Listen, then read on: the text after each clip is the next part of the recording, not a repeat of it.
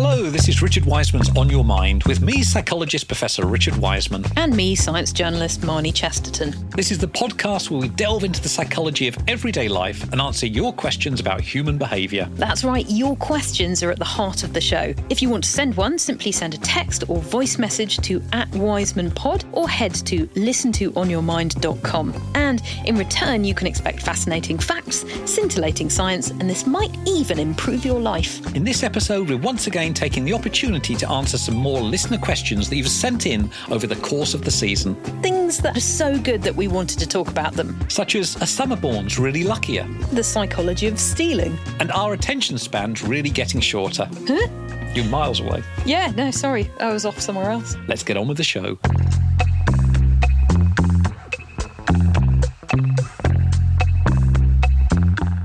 Right, we have a lot of questions to try and get through today, so let's just get stuck in. Our first question of the day was sent in after listening to our episode on astrology. And they ask, in your episode on astrology, you mention the effect of the time of year that a person was born and that effect is reversed in New Zealand. So, is it weather related? I've always believed that it's related to the school year. For instance, in the UK, Leos will be the youngest in the class as the school year starts in September. In New Zealand, the school year starts in February, so it'll be Aquarians. This must affect development, certainly far more than where the stars were when you were born. So I always get confused about this. So in terms of physical maturity, winterborns in the UK tend to be more mature in the school year. And so they're more likely to be in sports teams and so on. Our research looked at the psychology of luck, which is to do with optimism and sensation seeking and so on. And what we found was summerborns in the UK were luckier than winterborns. So we weren't looking at physical maturity so much as something to do with the way in which you saw yourself and see the world. And what's the thing about in New Zealand it's the other way around? Right. So then we went over to the New Zealand Science Festival, did the same study there. And what we found, again, was it was the summerborns over there, which would be the winterborns over here, that's right, that consider themselves luckier. So it seems to be something to do with, if you like, the warmth when you're born is somehow affecting long-term development. And we don't know what that mysterious bit is. But yes, it's the summerborns in our studies that's in terms of luck that seem to score higher than the winterborns. And that does seem to be weather related. We don't know how. But the important thing is that these are tiny, tiny effects. We use thousands of people in the study because that's how many people you need in order to detect such a small effect. So it's theoretically fascinating. In practical terms, probably has no impact at all. And in terms of the population, there are, in the UK, I think, more summerborns than other times of year. Yeah, that's to do when people, to use the scientific word, copulate. And so yes, there are certain people tend to do that in the winter months, which is why you get more people born in certain months and so on. Oh, that explains also why there's a sort of population bump 9 months after power cuts. That would be exactly it, yes. There's nothing on the telly. Yeah. What else can we do? Yes, that's right. It just shows how creative we are. Moving on from astrology and heading to the criminal underworld with our next question, which was sent in by Mark Pawson. And this one's right up your street, I think, Richard. He says, "Dear Richard and Marnie, thank you for all your hard work on the podcast, which is wonderful." Mm-hmm. Thanks, Mark. Yes, thank you. Please, could you explain the psychology, magic, or combination thereof, which I suspect is involved in the recently reported thefts of Rolex watches taking place at posh golf clubs in the south of England? They remind me of the watch-removing magician. I'd like to know if there are some psychological aspects at work too. There absolutely is. I mean, with all this sort of pickpocketing and so on, and I have been caught by this. So has someone nicked your watch? It's gone now. Where's your Rolex, Richard? It wasn't my watch. I mean, magicians have taken my watch during shows because they're very good at distracting your attention. But in the real world, I was in a restaurant once and somebody came up to the table asking for money. They'd obviously wandered in from outside the restaurant. They're going from table to table asking for money. And they kind of separated some postcards. They got 4 or 5 postcards. And they said, "Do you want to buy one of these for £1 or something?" And I said, "Oh, no, we're not interested." And they moved to the next table. In spreading them out and putting them over the table, they'd taken my phone from the table. Yep. What do you mean, yep, as if that's the most obvious thing? I'd had exactly the same thing happened to me. It was some guys came up. We were at a coffee table outside in London, and my friend had his phone on the table, and these guys came up and they had a map, and they spread the map out on the table, and they went, where is Tottenham Court Road or whatever? And we weren't really sure because they weren't fully behind their story. It was like they didn't seem to care. After they'd picked their map up and left before we could tell them, we went, that was really weird because they seemed to want to know a place but also didn't.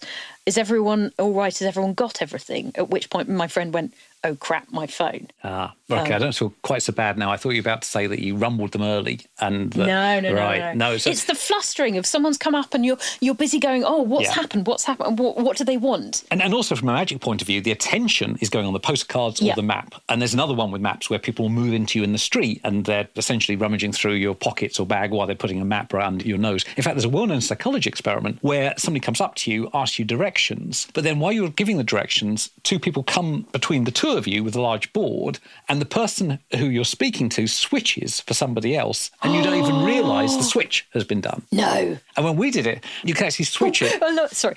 When we did it? We did it on television, and we switched it for somebody wearing an animal costume. And still the person didn't notice. Amazing. Incredible. So when we're attending to one thing, it's difficult to spot something else going on. The other one, which happened to me in Spain, I was in a hotel lobby and somebody walked past me and said, oh, is that your money on the floor? And I turned and there was a €10 note on the floor. As I was turning and looking, they took my bag and walked off. So I realised something was up instantly. And I thought, I don't know how to respond because they're now heading towards the exit.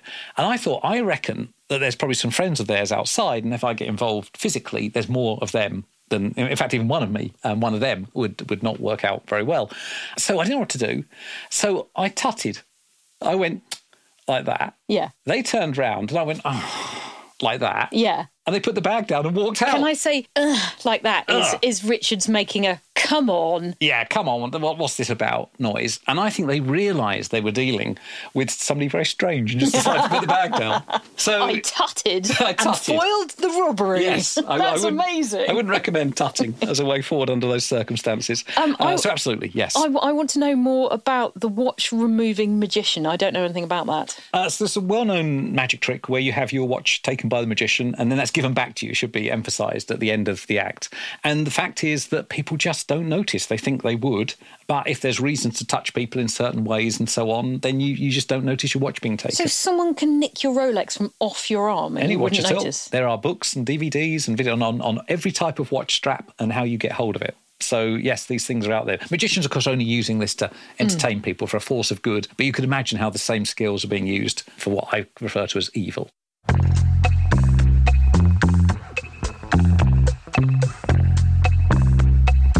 Right, moving on. Moving on, we have a parenting question sent in by Priva from Palo Alto, California. And they ask, what makes for a happy child? Do happy children make happy adults? Are helicopter parents doing more harm than good? And are relaxed parents hurting their kids' future?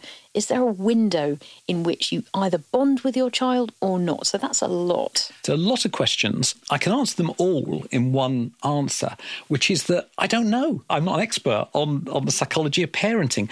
What I do know, which we can talk about because I have some insight into it, is the very broad notion of growth and fixed mindsets, which is the idea put forward by Carol Dweck quite a few years ago. And this really does apply to lots of aspects of parenting and interaction actually with both children and adults, which is whether you are telling children that in some way they are fixed as individuals or there is the ability to grow. So Carol Dweck's work looked at, or some of it looked at, the impact of different ways of praising children. So if you've got a child who does very well, you can either say, oh, well done, that's because you're smart, because you're intelligent, i.e. it's a fixed trait, or, well done, you tried very hard. And of course, trying is growth because it's about something that you've got control over that can change over time. Can I say, no. Can I say that I know this work because I remember I read it and then my parents, who are brilliant people, but I suddenly thought, do you know what? My mother has never praised me for trying. Oh, no. My whole life. And so I went to her and I said, do you know what? You never praised me for trying hard. And she just kind of was busy doing 14 things. And she just looked over and said, well, darling, you never have tried very hard. And I thought, fair enough. Yeah, I can't argue with that one. Brutal honesty. Well, Carol Dweck's idea is that it has a big impact on kids. And the theory is that if you praise kids, let's suppose they do a maths test and you say, oh, well done, you're very intelligent. One of the things that sets up is fear of failure. Because if you fail, there's nothing you can do about it. It's just evidence that you're not intelligent. Where if you say, well done, you've tried really hard, then if you fail, well, you can just try harder. It's an opportunity to grow. And so some very nice studies where you take kids, you give them one sort of praise or another sort of praise, and then you give them harder maths tests. And the kids that have had the well done, you tried really hard, are open to the even harder maths tests, where if you said to them, actually, you're really intelligent, they tend to avoid these difficult situations, these challenging maths problems. And because of that, they don't learn maths so well. And so you end up with the kids that have got the growth mindset doing better than those with the fixed mindset. Now, these are contentious studies. I've said it many times. There are replication issues and some psychologists don't agree with them. But I think it's a fascinating idea and one that we don't really think about very much with the way we interact with one another and particularly the way we interact with children. Going back to Priva talking about happy children, if you've got a child who obviously you can see has a fear of failure and they react to not being instantly brilliant at something by deflating like a balloon, is there something that you can do? Can you let them in on this mindset? Would that help? Or do you just go at it and say, come on, you're trying really hard, even though that still makes them deflate? I think it's to do with the language we use. And again, it's another Carol Dweck idea, that it's as simple as I'm not very good at mathematics versus I'm not very good at mathematics yet. Now, the magic yet word means there's room for growth there. And so we should celebrate failure in schools. We should celebrate kids not doing very well because it tells them where they need to grow. Instead, what do? We give certificates and awards to the kids that have done well. Well, they should be the ones coming the bottom of the class because actually there's not so much room for growth there. So I think it's just ingrained in us that actually that somehow there are gifted people out there. We should say you've done well or you haven't or whatever. But actually, it's not about that. It's about, is there an opportunity to grow and learn? And that underpins a lot of the way that we interact with kids and a lot of the way in which we teach kids. So the growth mindset idea now is getting incorporated into schools. I say it's a contentious idea, but it's out there. I find it enormously powerful. I mean, but why wouldn't you put that in? Even if it's contentious, it's worth a go, right? Yeah, and actually there's some evidence that kids that need this most, those are from lower socioeconomic backgrounds, the ones that benefit most from it. So I think it's an excellent example of psychology making a real difference in the real world.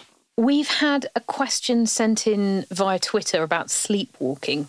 Love your pod. I've sleepwalked all my life and often hear people saying people don't know what they're doing when sleepwalking. I really doubt that, as I sort of do. That time I tried to climb out of my window, I was sort of aware. My question would be, why were you trying to climb out of your window if you were sort of aware?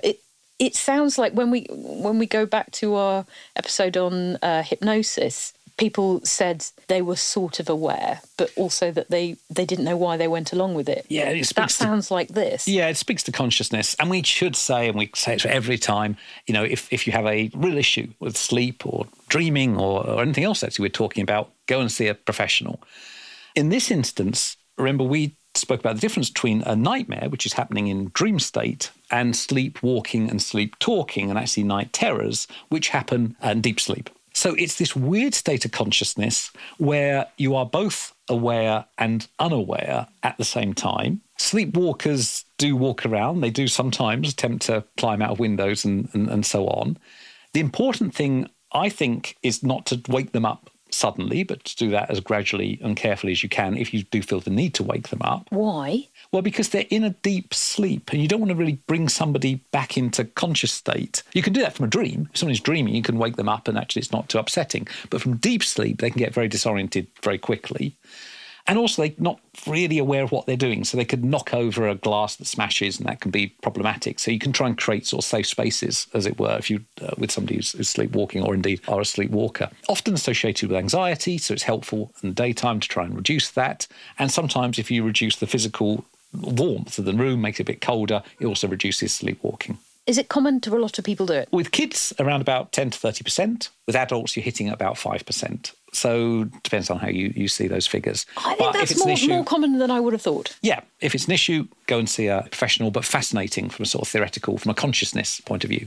Now, this is an interesting question on a subject that comes up quite a lot as we discuss different psychological studies, and you've just mentioned it. This was sent in by Julia, and she says, "Hi, do you have any comments about the replication crisis in psychology? I absolutely love the podcast, but many of the results presented sound a bit too good to be true, maybe. I just listened to an episode about clothing, and I wondered about the study where fake designer handbags or sunglasses make people cheat. Is that study repeatable? Thanks for a great learning and entertainment." So the replication issue in psychology is vital. And what we're talking about is that whenever you do a psychological study, there's all sorts of things that can influence the outcome of the study. And so it's important to know that when other scientists carry out the study, they get the same result. And that's been looked at in psychology, and sometimes they do, and sometimes they don't. It's got to be said that probably the same is true of other sciences, and they haven't quite latched on to the replication issue in some of those sciences. It'll be interesting to see what some of their findings will be when they look at that. But within psychology, for all of this, what I would say is what we're giving people is ideas. Try this, see what happens. And with any of these studies, there will always be individual differences. Things will work for some people and not for others. So it's hard to say, oh, yes, this effect will work for absolutely everyone. You just don't get that in psychology. So I would say, think about it. If it seems to work for you, great. If it doesn't, don't do it. But theoretically, again, replication issue, really, really interesting. And it's one that's going to come up time and again as we go forward in psychology. Yeah. So you do get people coming up with funny, unrepeatable results for all sorts of reasons, and sometimes it's sometimes it's just not understanding how to do the stats on some data that you've got. Sometimes it's cherry picking. You got a result that you didn't like, but then that person was being a bit funny and maybe it's not the best thing to include them in the study. Some people are just frauds. Yeah, there's all of those things as there are in pretty much all the sciences. But I always come down to the practical side of it, which is that, was that helpful? Was that interesting? Yeah. Did it make life more interesting for you? And that's because we're not talking about people with serious problems. They should always go and consult professionals. But for everyone else in particular domains, it's just like, oh, it's either helpful or it wasn't. And that's how I see these studies.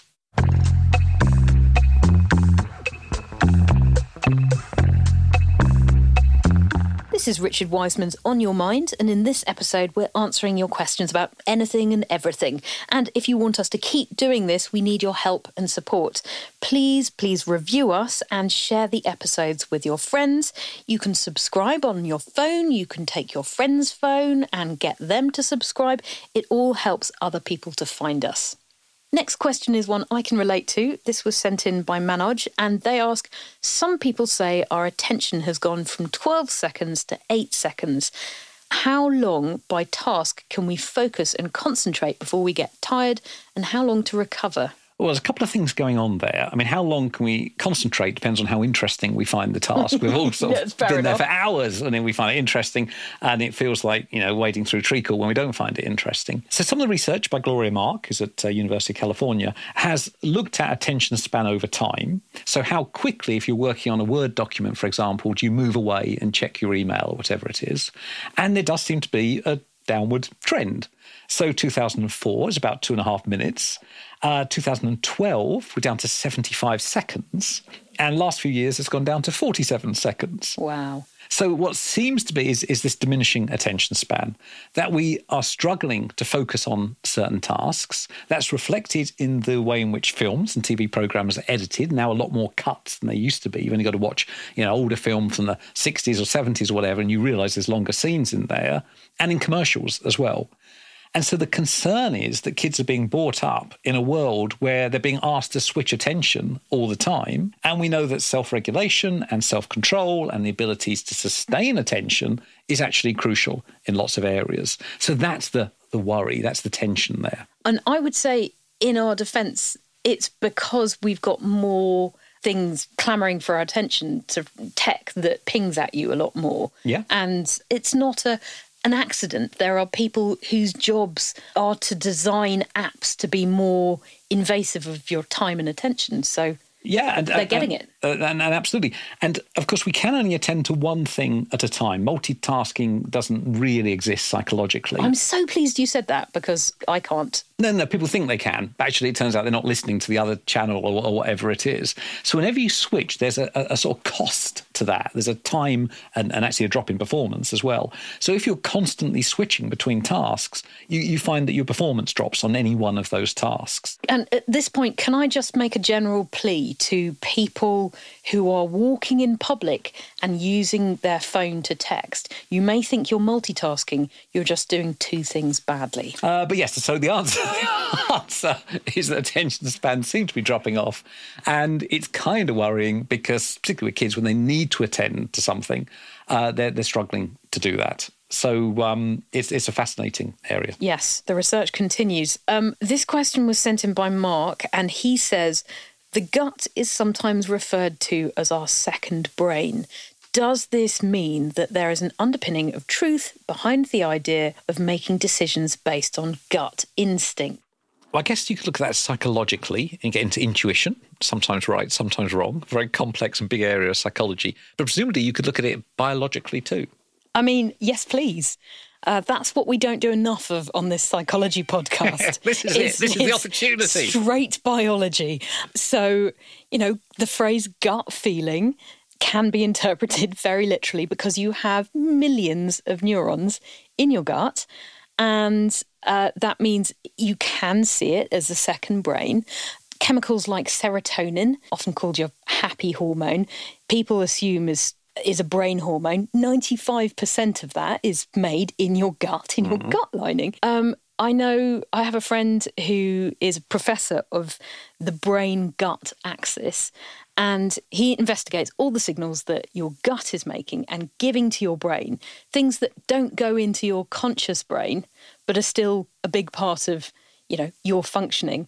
And there's all sorts of fascinating questions in there about things like the decision behind why you get stressed, things to do with irritable bowel syndrome, why you eat things when you're hungry, when you're not. There's a whole world of brain-related activity to do with your gut. And as it mentioned in the question, this is the second brain idea. This is the second brain idea. However, I don't think, as far as I know, any of that research is related to decision-making. So I think there are two very different things going on here. There's gut instinct, which is decision-making, and that is not, as far as I know, connected to actual decisions being made by neurons in your gut. The way I try to access my intuition, if I've got, say, two decisions, A and B, is I make the decision. I go, that's it, I'm going with A. Yeah. And then just seeing how it feels. That's often the quickest way of going, it doesn't feel right to go with B, is to actually make the decision in one direction or the other and see how it feels. That's often when, for me, sort of intuition bubbles up. And then do you do the other one and see how that feels? No. Oh, I just go with the other one because by definition it's going to have to feel better than the first one. If I went with that and it felt even worse, that would be a bit strange. I suppose it could do. I see, because I've done this and I'm like, that doesn't sound good. And then I go with the other one and, that's not good either. Well, sometimes you think that the problem is that I've created two decisions when there's C, D and E as well. So let's just hold off. Living with ambiguity is, in my opinion, quite a good thing. But yeah, psychology of intuition, amazing. Moving on, our final question of the episode was sent in by Vic after listening to our second Myths episode where we talked about out-of-body experiences. And she says, I've recently been doing some research into dyslexia, and I read that people with dyslexia can't, in their mind's eye, put themselves in the position of the viewer. Rather, it's easier for them to imagine a scene from just behind the person. So, for example, if you close their eyes and imagine driving a car, it's easier for someone with dyslexia to visualise the scene from just behind the shoulder of the driver rather than through the eyes of the person driving. Could this somehow link to people's experience of feeling that they have an out-of-body experience? Wow. When we spoke about out-of-body experiences, we said that one of the things that drove it was this ability, the ease of the ability to imagine yourself from another perspective. I couldn't find much, indeed any, research linking that ability with dyslexia, has to be said. There is research on dyslexia and visual skills. And what I find fascinating about it is it's one of these areas where it depends on what you think you're looking at influences the questions you ask, therefore the answers you get. If you see dyslexia as a problem with reading, as it certainly is, that's what you look at and that's the answer you get. If you think, well, hold on a second, rather than looking at what dyslexics are bad at, why don't we look at what they excel at? Then you do different research, you get different answers. And there's some evidence that when it comes to creativity and to visual thinking, that dyslexics outperform other individuals. When it comes to being an entrepreneur, around about a third of entrepreneurs see themselves as having issues with dyslexia. And that's more than the general population? Oh, it's hugely more than the general population. So I'm dyslexic, and so I had enormous problems with reading as a kid. And so when I see all these studies, which are just about the problems of dyslexia, it's not that I think they're inaccurate. I'm sure it's very helpful, but I always think it's just part of the picture. Dyslexics engage the world in different ways. They tend to like to speak to other people. They tend not keen on reading. They tend to be quite creative people who look at big picture thinking and play around with ideas in their mind and so on. And so it's a good example of how sometimes lived experience, but certainly the way in which psychologists conceive of a problem influences the work that they do and the findings they get. How do you read all the papers as a dyslexic? I get someone else to do it and they just tell me. Yeah, okay, that's probably quicker as well. Yeah. Ingenious. So I'm not very detail-oriented. I've got a very short attention span. We'll talk about attention later on. So I can get through a vast numbers of papers and I will always pick up the general gist of them. I'm much more comfortable with that big picture thinking. And it's why, most scientists actually will, in their career, drill further and further down into a smaller and smaller area. That's the old gag that then they end up knowing lots about nothing. I think what I tend to do, and some of my colleagues tend to do, is that idea of kind of getting into a helicopter, flying above it all and seeing what's the big picture. And that's really why I've been interested in all of these different areas rather than knowing a huge amount about a smaller topic. So what have we learnt? We've learnt that weather affects your luckiness. We have learned how to, hopefully, not have objects stolen from you, which unfortunately is a lesson I've learned through personal experience.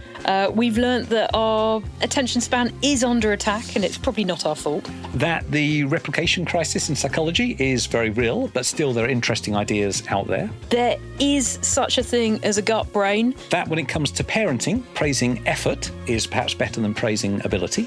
And finally, Vic, we haven't managed to find any evidence linking dyslexia to out-of-body experiences, but we did learn a lot about Richard.